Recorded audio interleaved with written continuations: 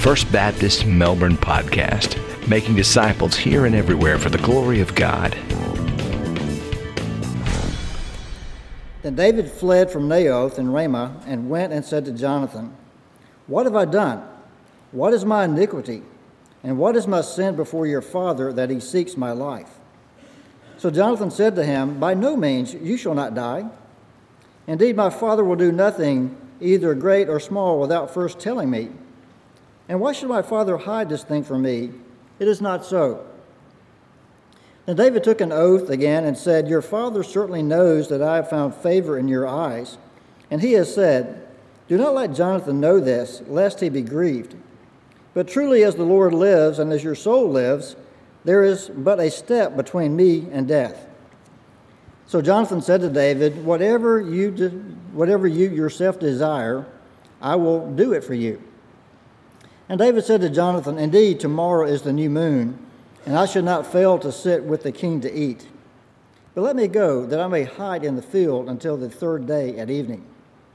If your father misses me at all, then say, 'David earnestly asked permission of me, that he might run over to Bethlehem, his city, for there's a yearly sacrifice there for all the family.' If he says thus, 'It is well,' your servant will be safe. But if he is very angry, be sure that evil is determined by him. Therefore you shall deal kindly with your servant, for you have brought your servant into a covenant of the Lord with you. Nevertheless, if there is iniquity in me, kill me yourself, for why should you bring me to your father?" But Jonathan said, "Far be it from you. For if I knew certainly that evil was determined by my father to come upon you, then would I not tell you?" Then David said to Jonathan, "Who will tell me, or what if your father answers you roughly?" And Jonathan said to David, "Come, let us go out into the field." So both of them went out into the field. Then Jonathan said to David, "The Lord God of Israel is witness.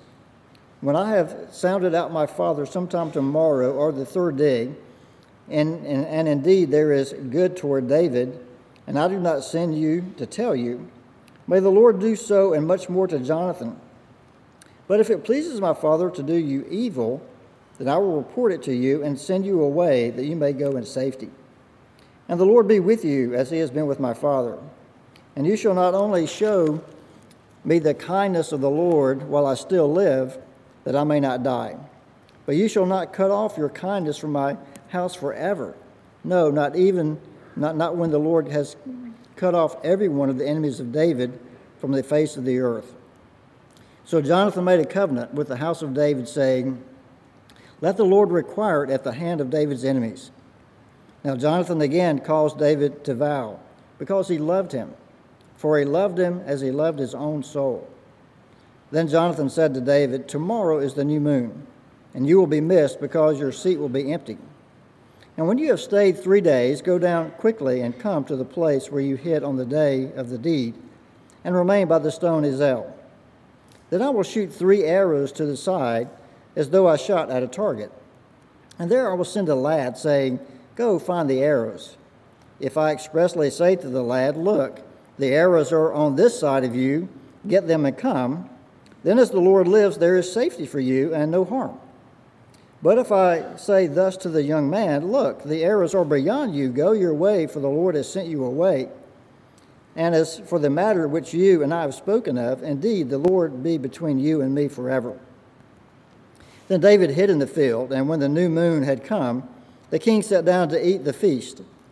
Now the king sat on his seat, as at other times, on the seat by the wall. And Jonathan arose, and Abner sat by Saul's side, but David's place was empty. Nevertheless, Saul did not say anything that day, for he thought, "Something has happened to him. He is unclean. Surely he is unclean."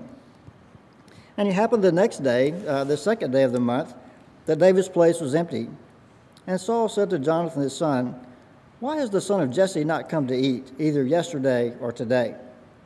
So Jonathan answered Saul, "David earnestly asked permission of me to go to Bethlehem. And he said, 'Please let me go, for our family has a sacrifice in the city, and my brother has commanded me to be there.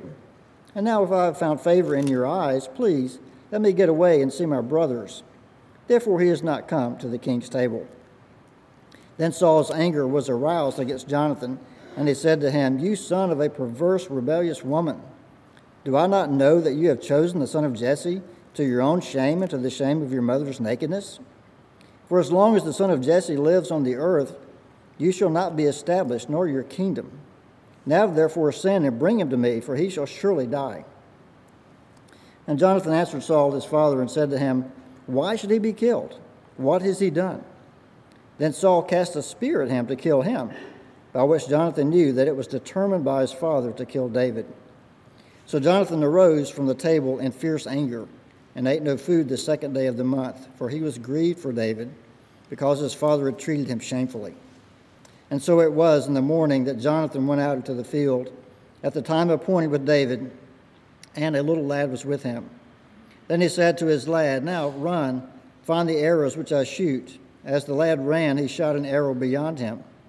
When the lad had come to the place where the arrow was, which Jonathan shot, Jonathan cried out after the lad and said, Is not the arrow beyond you?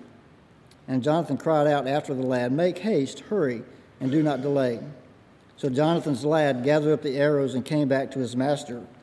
But the lad did not know anything, only David and Jonathan knew of the matter. Then Jonathan gave his weapons to his lad and said to him, Go, carry them to the city. As soon as the lad had gone, David arose from the place toward the south, fell on his face to the ground, and bowed down 3 times.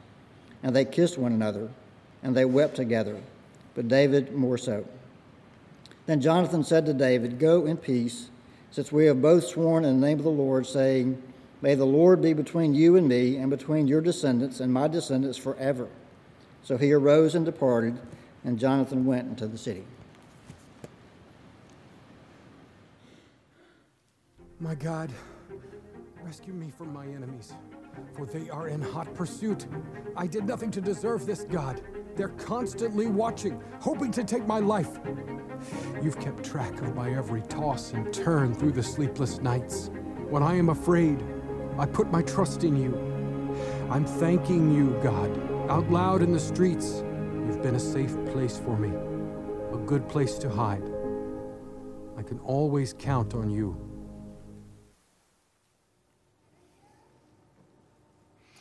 If you have your Bibles today, and I hope you do, would you open them with me to the passage that was just read for us, 1 Samuel chapter 20. We have been working our way through this incredible book of 1 Samuel, and today is the beginning of our last teaching series in this book called Fugitive Faith. And this series is called that because of what happens in our story today. After this point, David is going to spend the rest of his time, and at least in this book of 1 Samuel, on the run from King Saul, who is hunting him down and trying to put him to death.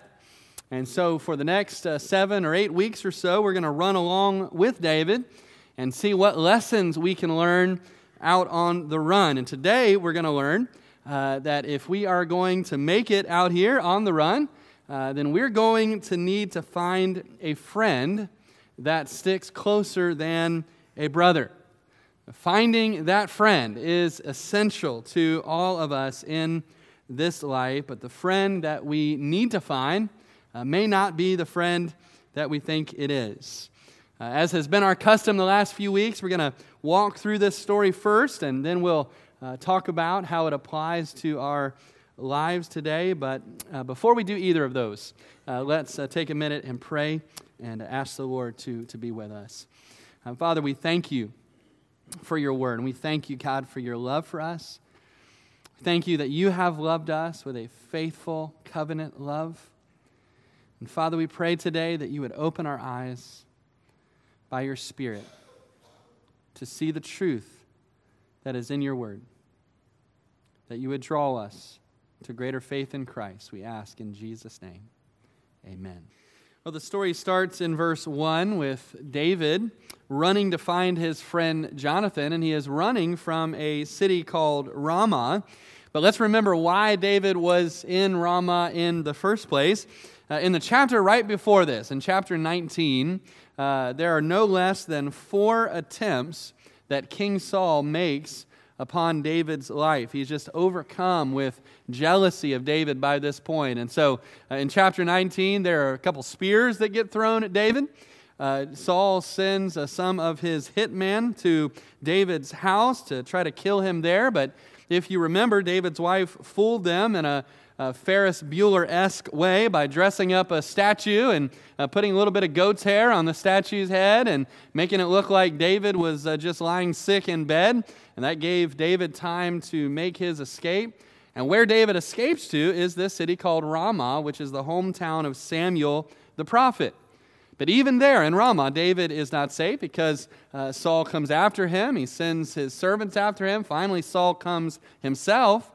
But if you recall, the Holy Spirit of God just overpowers Saul and completely stops him in his tracks from doing what he intended to do to David.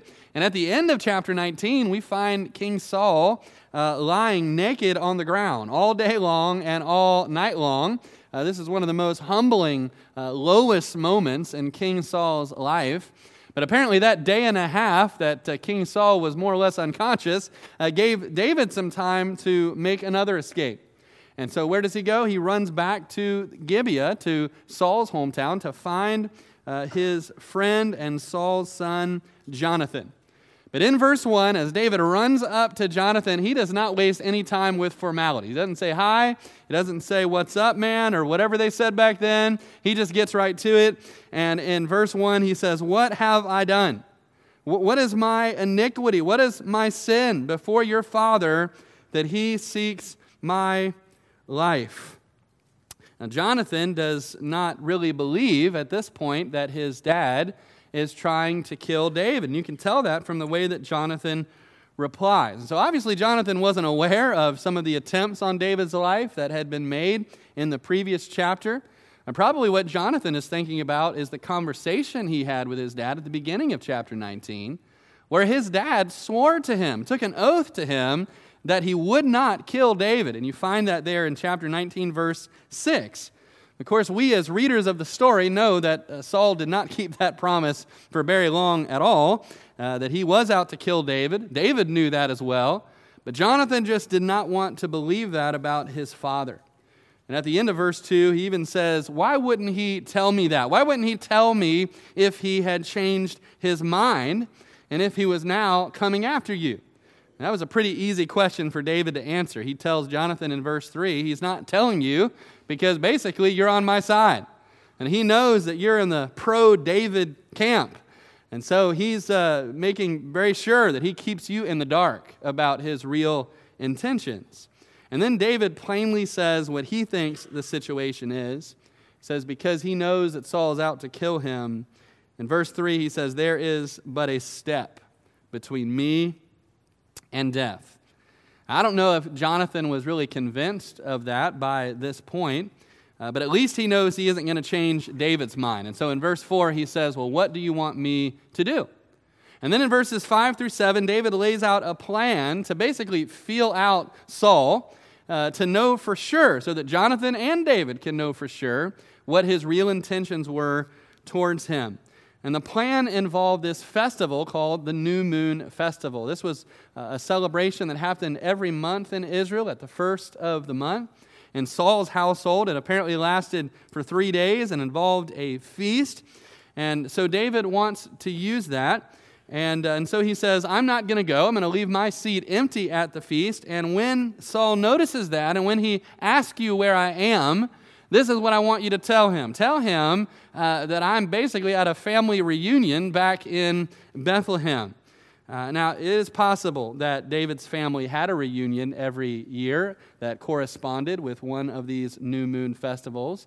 But of course, it wasn't true that David was going to be there. David's already said he's going to be hiding out in the field, waiting for a report back from Jonathan. And so he is using deception. He is basically telling Jonathan to lie for him. But here again, we need to remember the Bible is not telling us what to do. The Bible is just reporting to us what David did. And so David says, say that to him, and then just we can base on your dad's reaction. If he says, "Okay, fine, that's no problem," well, then he doesn't want to kill me. But if he loses it, if he erupts in anger, well, then you have your answer.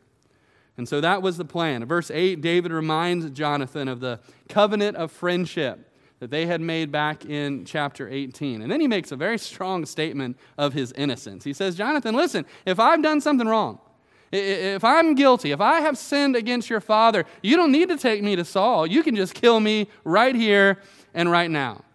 And of course, Jonathan knew that David hadn't done anything wrong, and he assures him, if I had even the least inkling that my dad was coming after you, I would warn you about it.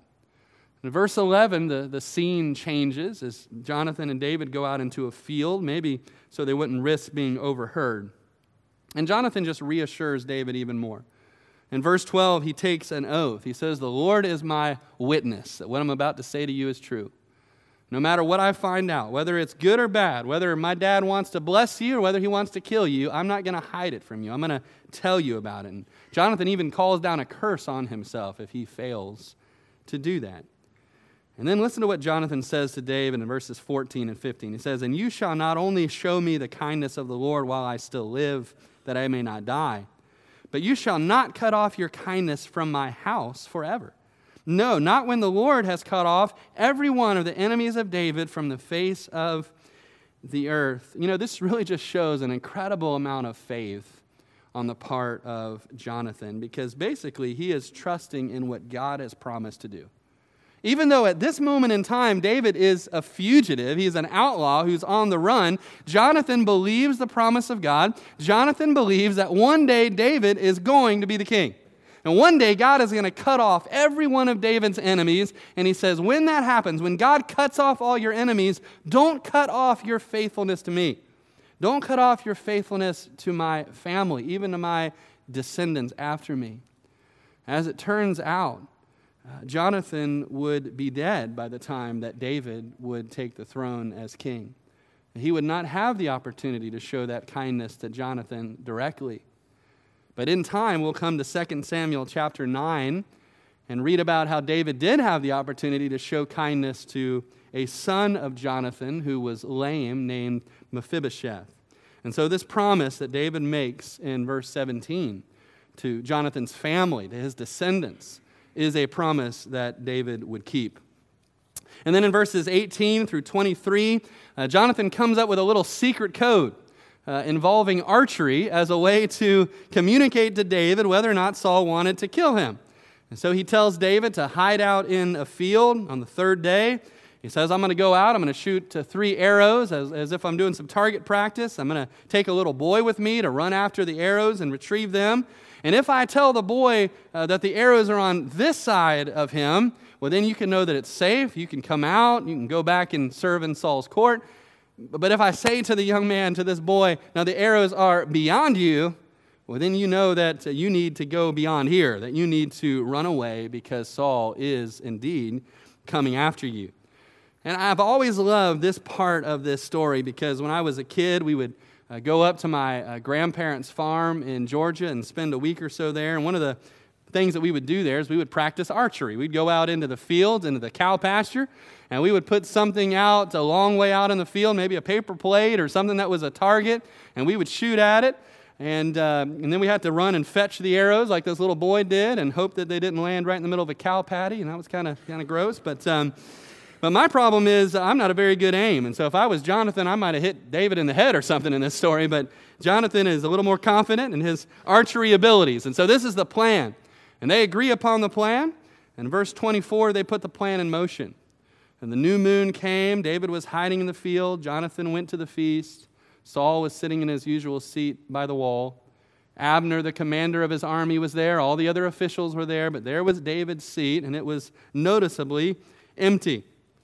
The first day, Saul didn't think anything of it. The text says he thought to himself, maybe he's just unclean. There are a lot of ways in the Old Testament a person could become unclean and wouldn't be able to take part in a religious festival that involved a sacrifice. And so Saul thinks that's probably what happened. But then the next day, he notices the seat is empty again, and now he knows something else is going on. And so he asks Jonathan, why has the son of Jesse not come either yesterday or today? And notice 2 times in this passage he refers to David as the son of Jesse. It's almost like he doesn't want to even utter the name David from his lips. He wants to call him the son of Jesse, the son of somebody that isn't that important, as a way to put David down. And so after Saul asked that question, Jonathan feeds him the line that David gave him to say about how he was back home at a reunion in Bethlehem. And now the moment of truth has come. How will Saul respond to this? And I don't think Jonathan was prepared for how Saul responded to that, because Saul blows a gasket. And Saul has a conniption. He starts unloading on Jonathan, and he says to him in verse 30, "You son of a perverse, rebellious woman." Now, I know that he is mad, but why does he have to bring mama into it, right? And especially when mama is his own wife. But this is what he says. And one person pointed out the irony of this. Actually, Jonathan was not the son of a perverse, rebellious woman, but he was the son of a perverse, rebellious man. And the man was King Saul, who uttered those words. But Saul is furious that Jonathan would choose David over him, and that Jonathan would choose David even over himself and over his own prospects to be the king. And that's what he says in verse 31. "Jonathan, don't you understand? As long as a son of Jesse lives on the earth, you shall not be established, nor your kingdom. Now, therefore, send and bring him to me, for he shall surely die." And now Jonathan has to make a choice. Previously, he was trying to be the mediator between Saul and his friend David, but mediation is no longer an option. Who will he choose? And he chooses the Lord's anointed, the future king, his friend David. And so he says, what has he done? Why should he be killed? The same questions that David asked in verse 1. Basically the same thing that Jonathan said to Saul in the previous chapter.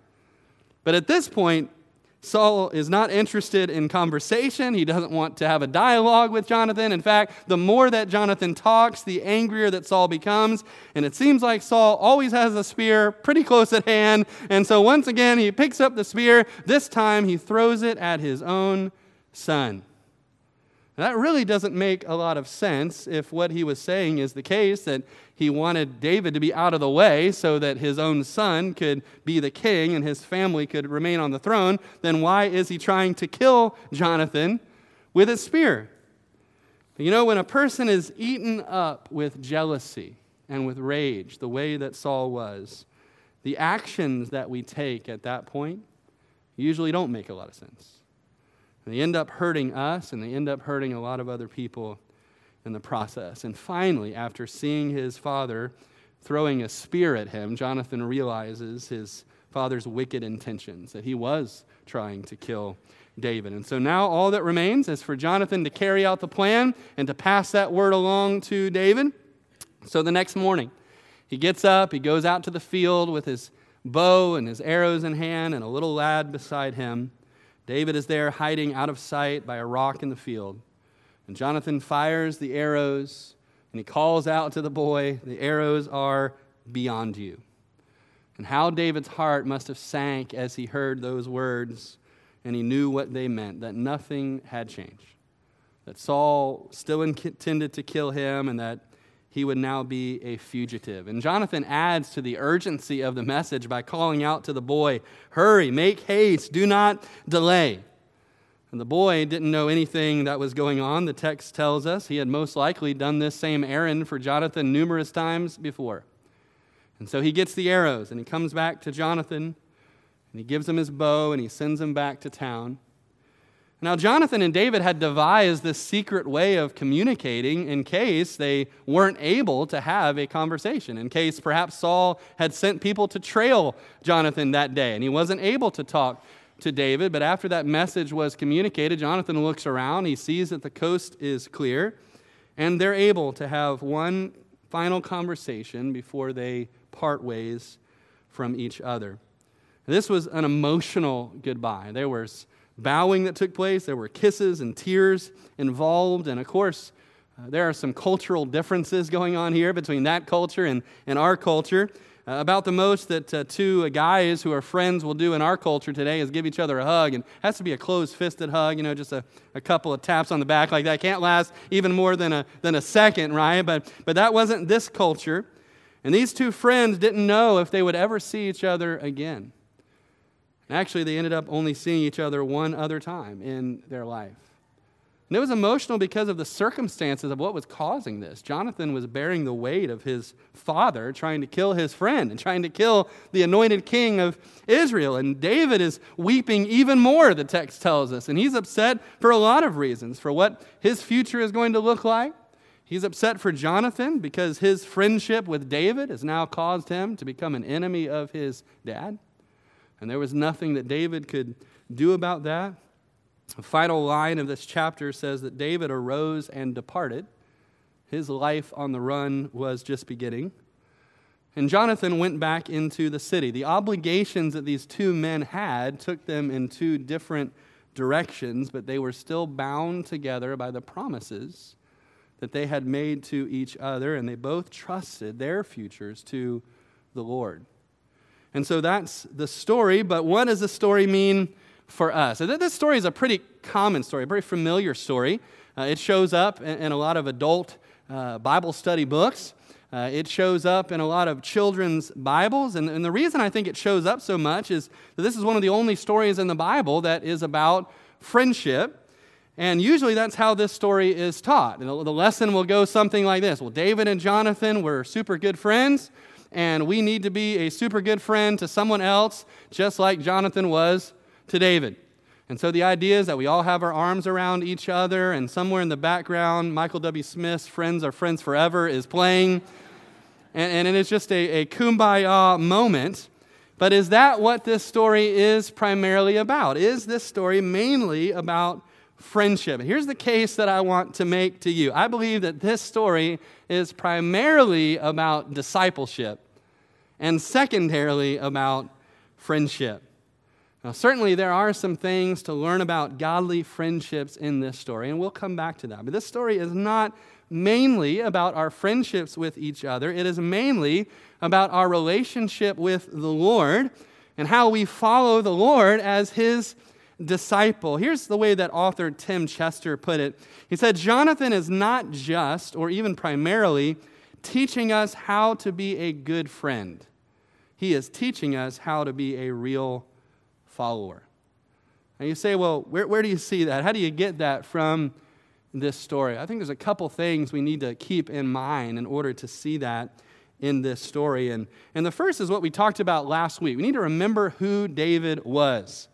That David was the anointed one. He was the future king that God had chosen to reign over his people. And because he was the anointed one, he is a picture to us of the ultimate anointed one, the ultimate Messiah, the ultimate King Jesus. And because of that, the way that people respond to David in this story, as we said last week, it gives us a picture of the way that we today can respond to Jesus Christ. Now, Jonathan certainly has chosen to respond to the Anointed One by accepting his reign, by accepting his kingship. And the question for us is, will we do that? Will we accept our Anointed One? Will we accept his reign in our lives? Another thing that we can't miss in this story is the overwhelming focus in this text about the covenant, the promise that was between these two men. The word covenant shows up once in this text in verse 8, where David reminds Jonathan of that covenant they made back in chapter 18.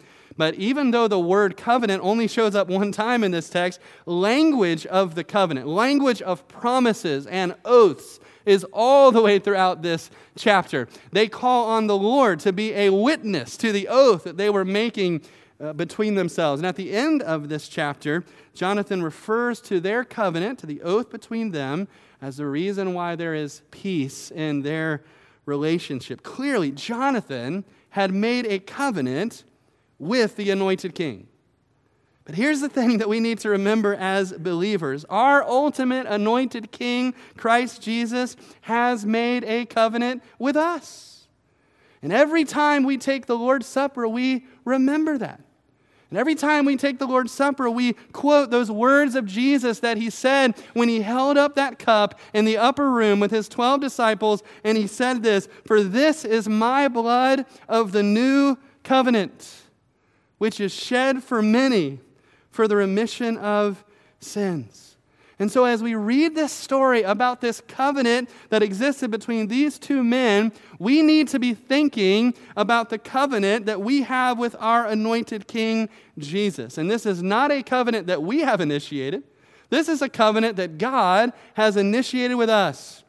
This is a new covenant in his blood. It's a covenant that is made possible because of what Jesus Christ did for us on the cross. When he died for my sin, and he died for your sin, and he rose again on the third day. Because Jesus did all of that for us, God invites us into a covenant relationship with himself by faith in our anointed King, Jesus Christ. And for those of us who are already a part of that unbreakable covenant with God through Christ, there is a lot that we can learn from this story about how we follow our King. First off, because God's covenant faithful love is available to us through our anointed King, number one, we should run to him when we are in danger. You know, when you think about it, it's pretty remarkable in this story that when David is in danger, when he's on the run from King Saul, that the person that he runs to is the son of Saul. Right? That the person that he runs to is the son of the man who is trying to kill him. That doesn't make a whole lot of sense except for the fact that these two men had already made a covenant. And that's what David appeals to in verse 8. Look at that verse again. He said, "Therefore, Jonathan, you shall deal kindly with your servant, for you have brought your servant into a covenant of the Lord with you." Now, the word kindly that he uses there is the Hebrew word hesed, which is one of the most important words in all of the Bible. It's used 250 times in the Old Testament. And usually it's used to refer to the covenant, faithful love that God has with his own people. It's translated a lot of different ways in the Bible. Sometimes you'll see it as loving kindness, or just as love, or as tender mercies, or as steadfast love. But it's a description of the faithful covenant love that God has with us. And so David is saying, listen, Jonathan, because we have entered into a covenant, I'm expecting that you're going to show hesed to me, that you're going to show covenant, loyal, faithful love to me. And so where does David run to when he's in trouble? He runs to the one person who has made a covenant with him. But as one person pointed out, this isn't in the Bible just to give us a description of what David did. This is in the Bible to tell us what we should do. That when we are in danger, where do we run to? We run to the one person who has made a covenant with us. We run to the one person who has promised already to always show us faithful, covenant, loyal love, and mercy and grace. And spiritually speaking, of course, we are all in danger. And we are all in danger because of our sin against God. Because what we deserve from God is judgment on our sin. And so where can we turn? Well, we can turn to God. Because he tells us that if we turn to him and we put our faith in the King, that instead of receiving judgment upon our sins, which we deserve, we amazingly get to receive hesed. We get to receive his mercy and his grace and his faithful love in our life. And so we all need to turn to him, the one who has invited us into that covenant with himself. And of course, even for Christians, this is also true. There are times in our walk with Christ where we're in danger, where we feel that we are uncertain of what the future holds. And where do we run to? We run to the Lord. We take it to the Lord in prayer, as we sang earlier. We run to the one who has made a covenant with us through his Son, Jesus Christ. We run to the one where we will find help in time of need. We run to the one who is our strong tower. We run to the one where we can find answers on how to move forward by faith. And so that's first off, because of God's covenant, faithful love, and it's available to us through his anointed King, we should run to him when we're in danger. But also, number two, we should live for his kingdom and not for our own. You know, when Saul blew up on Jonathan at the feast that day, again, the reason that Saul did that was because he thought that Jonathan was being stupid, That Jonathan was essentially throwing away his kingdom, throwing away his chance to reign as king. And that's why he says to him in verse 31, Jonathan, don't you get it? As long as the son of Jesse lives on the earth, you shall not be established, nor your kingdom. And so in Saul's opinion, what Jonathan should have been thinking about is you and your kingdom. But Jonathan had already decided that he was not going to live for himself or his kingdom, but he was going to live for the anointed king. And that's why back in chapter 18, when they made that covenant together for the very first time, we talked about this last week, how Jonathan stripped off his royal robes, he stripped off his belt, he took out his sword, he gave all of it to David. And it was more than just a gift, it was more than just an act of kindness, it was Jonathan acknowledging, you are the king. You are the chosen one, and I am not. God has chosen you to reign over his people. And he was not upset about that. He was not jealous about that. He was glad about that because he knew that David was God's choice. And so for Jonathan, it wasn't about him. And it wasn't about his kingdom. It was about God. It was about God's kingdom. To put that in New Testament terms, remember what Jesus said to us in Matthew 6. But seek first the kingdom of God and his righteousness, and all these things shall be added to you. You know, technically what Saul said to Jonathan was true. He said, you can't be king as long as David is still alive. And you know, that's actually true for us as well, because the son of David, Jesus Christ, is alive. And because he will always be alive, we can never be king. Right? Because that seat is already occupied.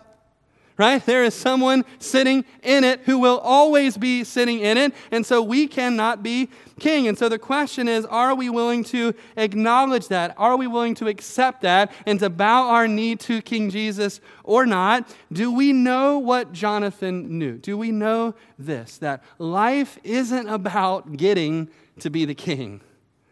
It's about being friends with him. Life isn't about us getting to be the king. It's about being friends with the king. And isn't it amazing that we get to be friends with the king? Isn't it amazing that Jesus said in John 15, I have called you friends? Think about that. That we who are wretched sinners get to be friends of God. We get to be friends with the holy, perfect, righteous God because of what Jesus Christ, his Son, our King, has done for us. And in order to be his friend, we have to be willing to do what Jonathan did. We have to be willing to take off the robes, take off the sword, and lay it down. And when we do that, when we bow our knee to our true King, how freeing it is. Because we no longer need to live for our kingdom. We no longer need to live for our ambitions and our goals and to make our mark on the world so everybody remembers our name. But no, now we are living for a different king. Seek first the kingdom of God and his righteousness, and all these things will be added to you. That's what Jonathan did. It's what God calls us to do as well. Here's a third takeaway that we need to come to terms with. We must accept that following him, following our anointed king, will make us an enemy of the world. I said earlier that after Saul's reaction at the feast, Jonathan had a choice to make. Right? Am I going to choose my father? Am I going to choose my friend? And Jonathan chose his friend. He chose the anointed king of Israel, the future king. And when he made that choice to stand up for David, what happened next? A spear went whizzing over the top of his head. In other words, now Saul was going to treat Jonathan the same way that he treated David. But you know that's the same thing that's happening today to Christians all over the world. That once we choose to identify with the Son of David, Jesus Christ, we're going to find some spears whizzing over our head. And isn't that what Jesus told us to expect? In John 15, he said this, if the world hates you, you know that it hated me before it hated you. If you were of the world would love its own. Yet because you're not of the world, because I chose you out of the world, therefore the world hates you. Remember the word that I said to you, a servant is not greater than his master. If they persecuted me, they will also persecute you. And so if you are here and you are contemplating following Jesus as king, I just want to share with you, just to be faithful to the word of God, that you need to consider and count the cost of that.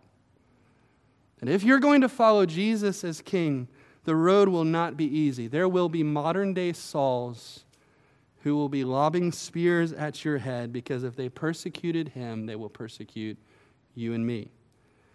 And am I willing to do that? Are we willing to take up whatever cross Jesus calls us to take up in order to be faithful to him? And if we're not, then according to Jesus, he said, you cannot be my disciple. Here's a fourth and final takeaway. Because God's covenant faithful love is available to us through his anointed king, we can go in peace, even if our lives are anything but peaceful. You know, the last thing that Jonathan said to David in that emotional goodbye in that field is recorded there in verse 42. And he said to him, go in peace. Now that seems like a pretty silly thing to say to someone who is on the run from a crazy king who is trying to kill him. I mean, go in peace? What peace? What peace was David about to have for the next period of time in his life? And yet, why does Jonathan say that David can go in peace? Look at verse 42. He says, go in peace, since we have both sworn in the name of the Lord, saying, may the Lord be between you and me, and between your descendants and my descendants forever. In other words, Jonathan said, David, you can go in peace because there is peace between you and me. Because we have entered into a covenant with each other. And as one person said, in all of the uncertainty that was going on in the lives of these two men, at least they had that one anchor point to look to. That there was peace between the two of them because they had made a covenant that they would not break. And that gives us such a clear picture of the peace that God offers us in Christ. Before Jesus comes into our life, we don't have peace. We don't have peace with God. Maybe you know what that feels like. We don't have peace with God. We don't have peace with anybody else the way that he intends. But once Jesus comes into our life, he reconciles us to God. We have peace with God for the first time in our life, and it's actually possible, the Bible says, as much as it depends on us, to be at peace with everyone else. Now, that doesn't mean that everyone else is going to be at peace with us. We just said that. There will be some who will persecute us. But even in the midst of that, even when, like David, our lives don't seem very peaceful, maybe you can relate to that right now. Maybe your life seems not like a calm, glassy sea, but it's more like a storm. We have this promise from Jesus. He said, these things I have spoken to you, that in me you may have peace. In the world you will have tribulation, but be of good cheer. I have overcome the world. You know, I titled this message, Find a Friend That Sticks Closer Than a Brother. And that comes from this really familiar proverb, Proverb 18:24, that says, a man who has friends must himself be friendly, but there is a friend who sticks closer than a brother. Now, ultimately, of course, the friend that sticks closer than any other, the friend that we need more than any other, is Jesus. He's the only friend who is always faithful, who is always loyal, who is always loving, the only friend who has died to pay for our sins. But with that said, I talked earlier about how this story of David and Jonathan is primarily about discipleship, but secondarily about friendship. And I do believe that while it isn't the main point of this story, that the friendship between Jonathan and David does give us a wonderful example of what godly friendship should look like. And you know, in our culture, we have demeaned really even the word friend and the meaning of friendship. Our friends in our culture now are our Facebook friends, and many of us have hundreds or even thousands of such friends. Our friends are our Twitter followers. Our friends are the ones who subscribe to our YouTube channel. Now, some of them may be our real friends, but many of them certainly are not. A real friend is the kind of friend that Jonathan and David were to each other. In their friendship, you see all of the things that the Bible talks about when it talks about friendship. You see faithfulness, you see sacrifice, you see selflessness, you see two men spurring each other on even in the middle of the battle. And you know what? We all need some friends like that. And here's the truth. Talking about friendship really isn't a lot different than what we've been talking about all morning. Because we've been talking about our friendship with God and how God is a loyal, faithful friend to us. But here's the truth I want us to see. The best friend that we can have is a godly friend, is someone who is a visible expression of God's covenant, faithful love in our lives. And you know, as I look back in my life, I've been blessed to have a few friends like that. Godly friends. Some who have come into my life more recently. Some who I've been blessed to have in my life since the time I was a child. They're still my friends to this day. Friends that spurred me on when I was a teenager.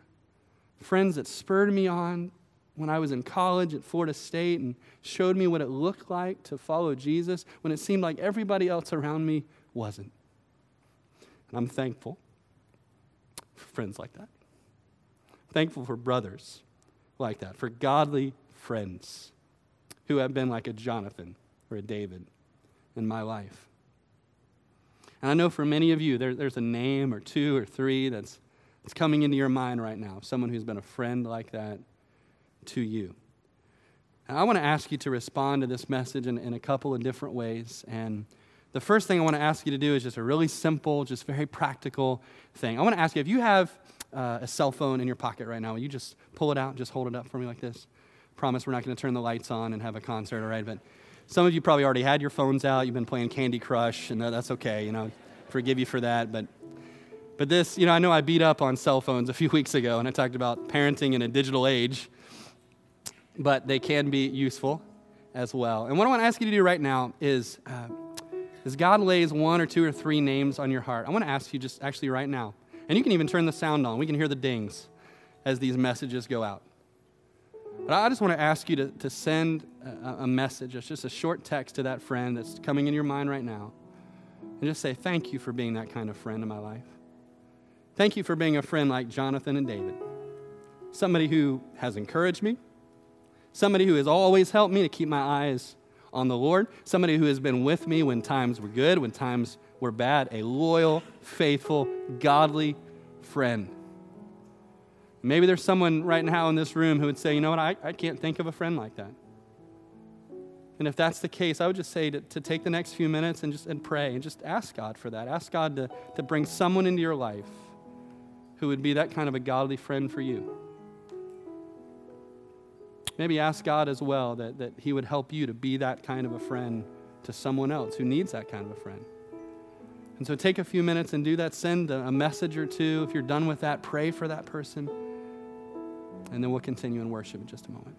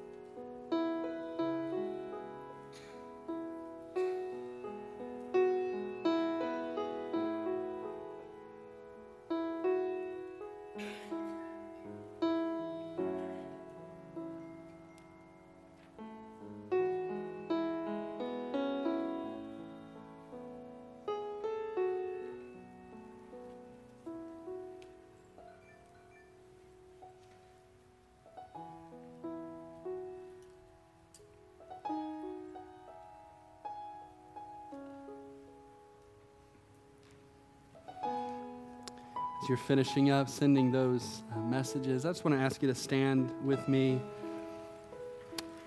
As I said, I wanted to ask you to respond to this message in a couple of different ways. And the second way is just really to bring us back to what this passage is mainly about.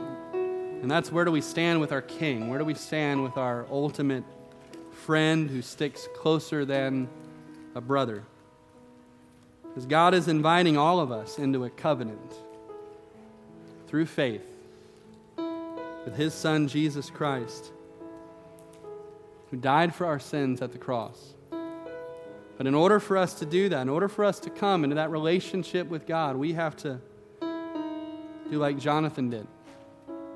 We have to be willing to lay down our kingdom, take off our robe, choose to seek first his kingdom and accept him, the Son of David, the King of Kings, to be our King and our Lord and our Savior. And you can do that right now by faith in him. And so as we sing, I want to invite you, if you've never done that, I'm not asking if you've come to church before, if you've read the Bible before, I'm asking you, have you ever surrendered your life to the kingship of Jesus Christ, to be your Lord and to be your Savior? And I want to invite you to do that right now. You can come and talk with me or one of the other pastors that'll be up here. And we'd love to pray with you about that. Let's sing.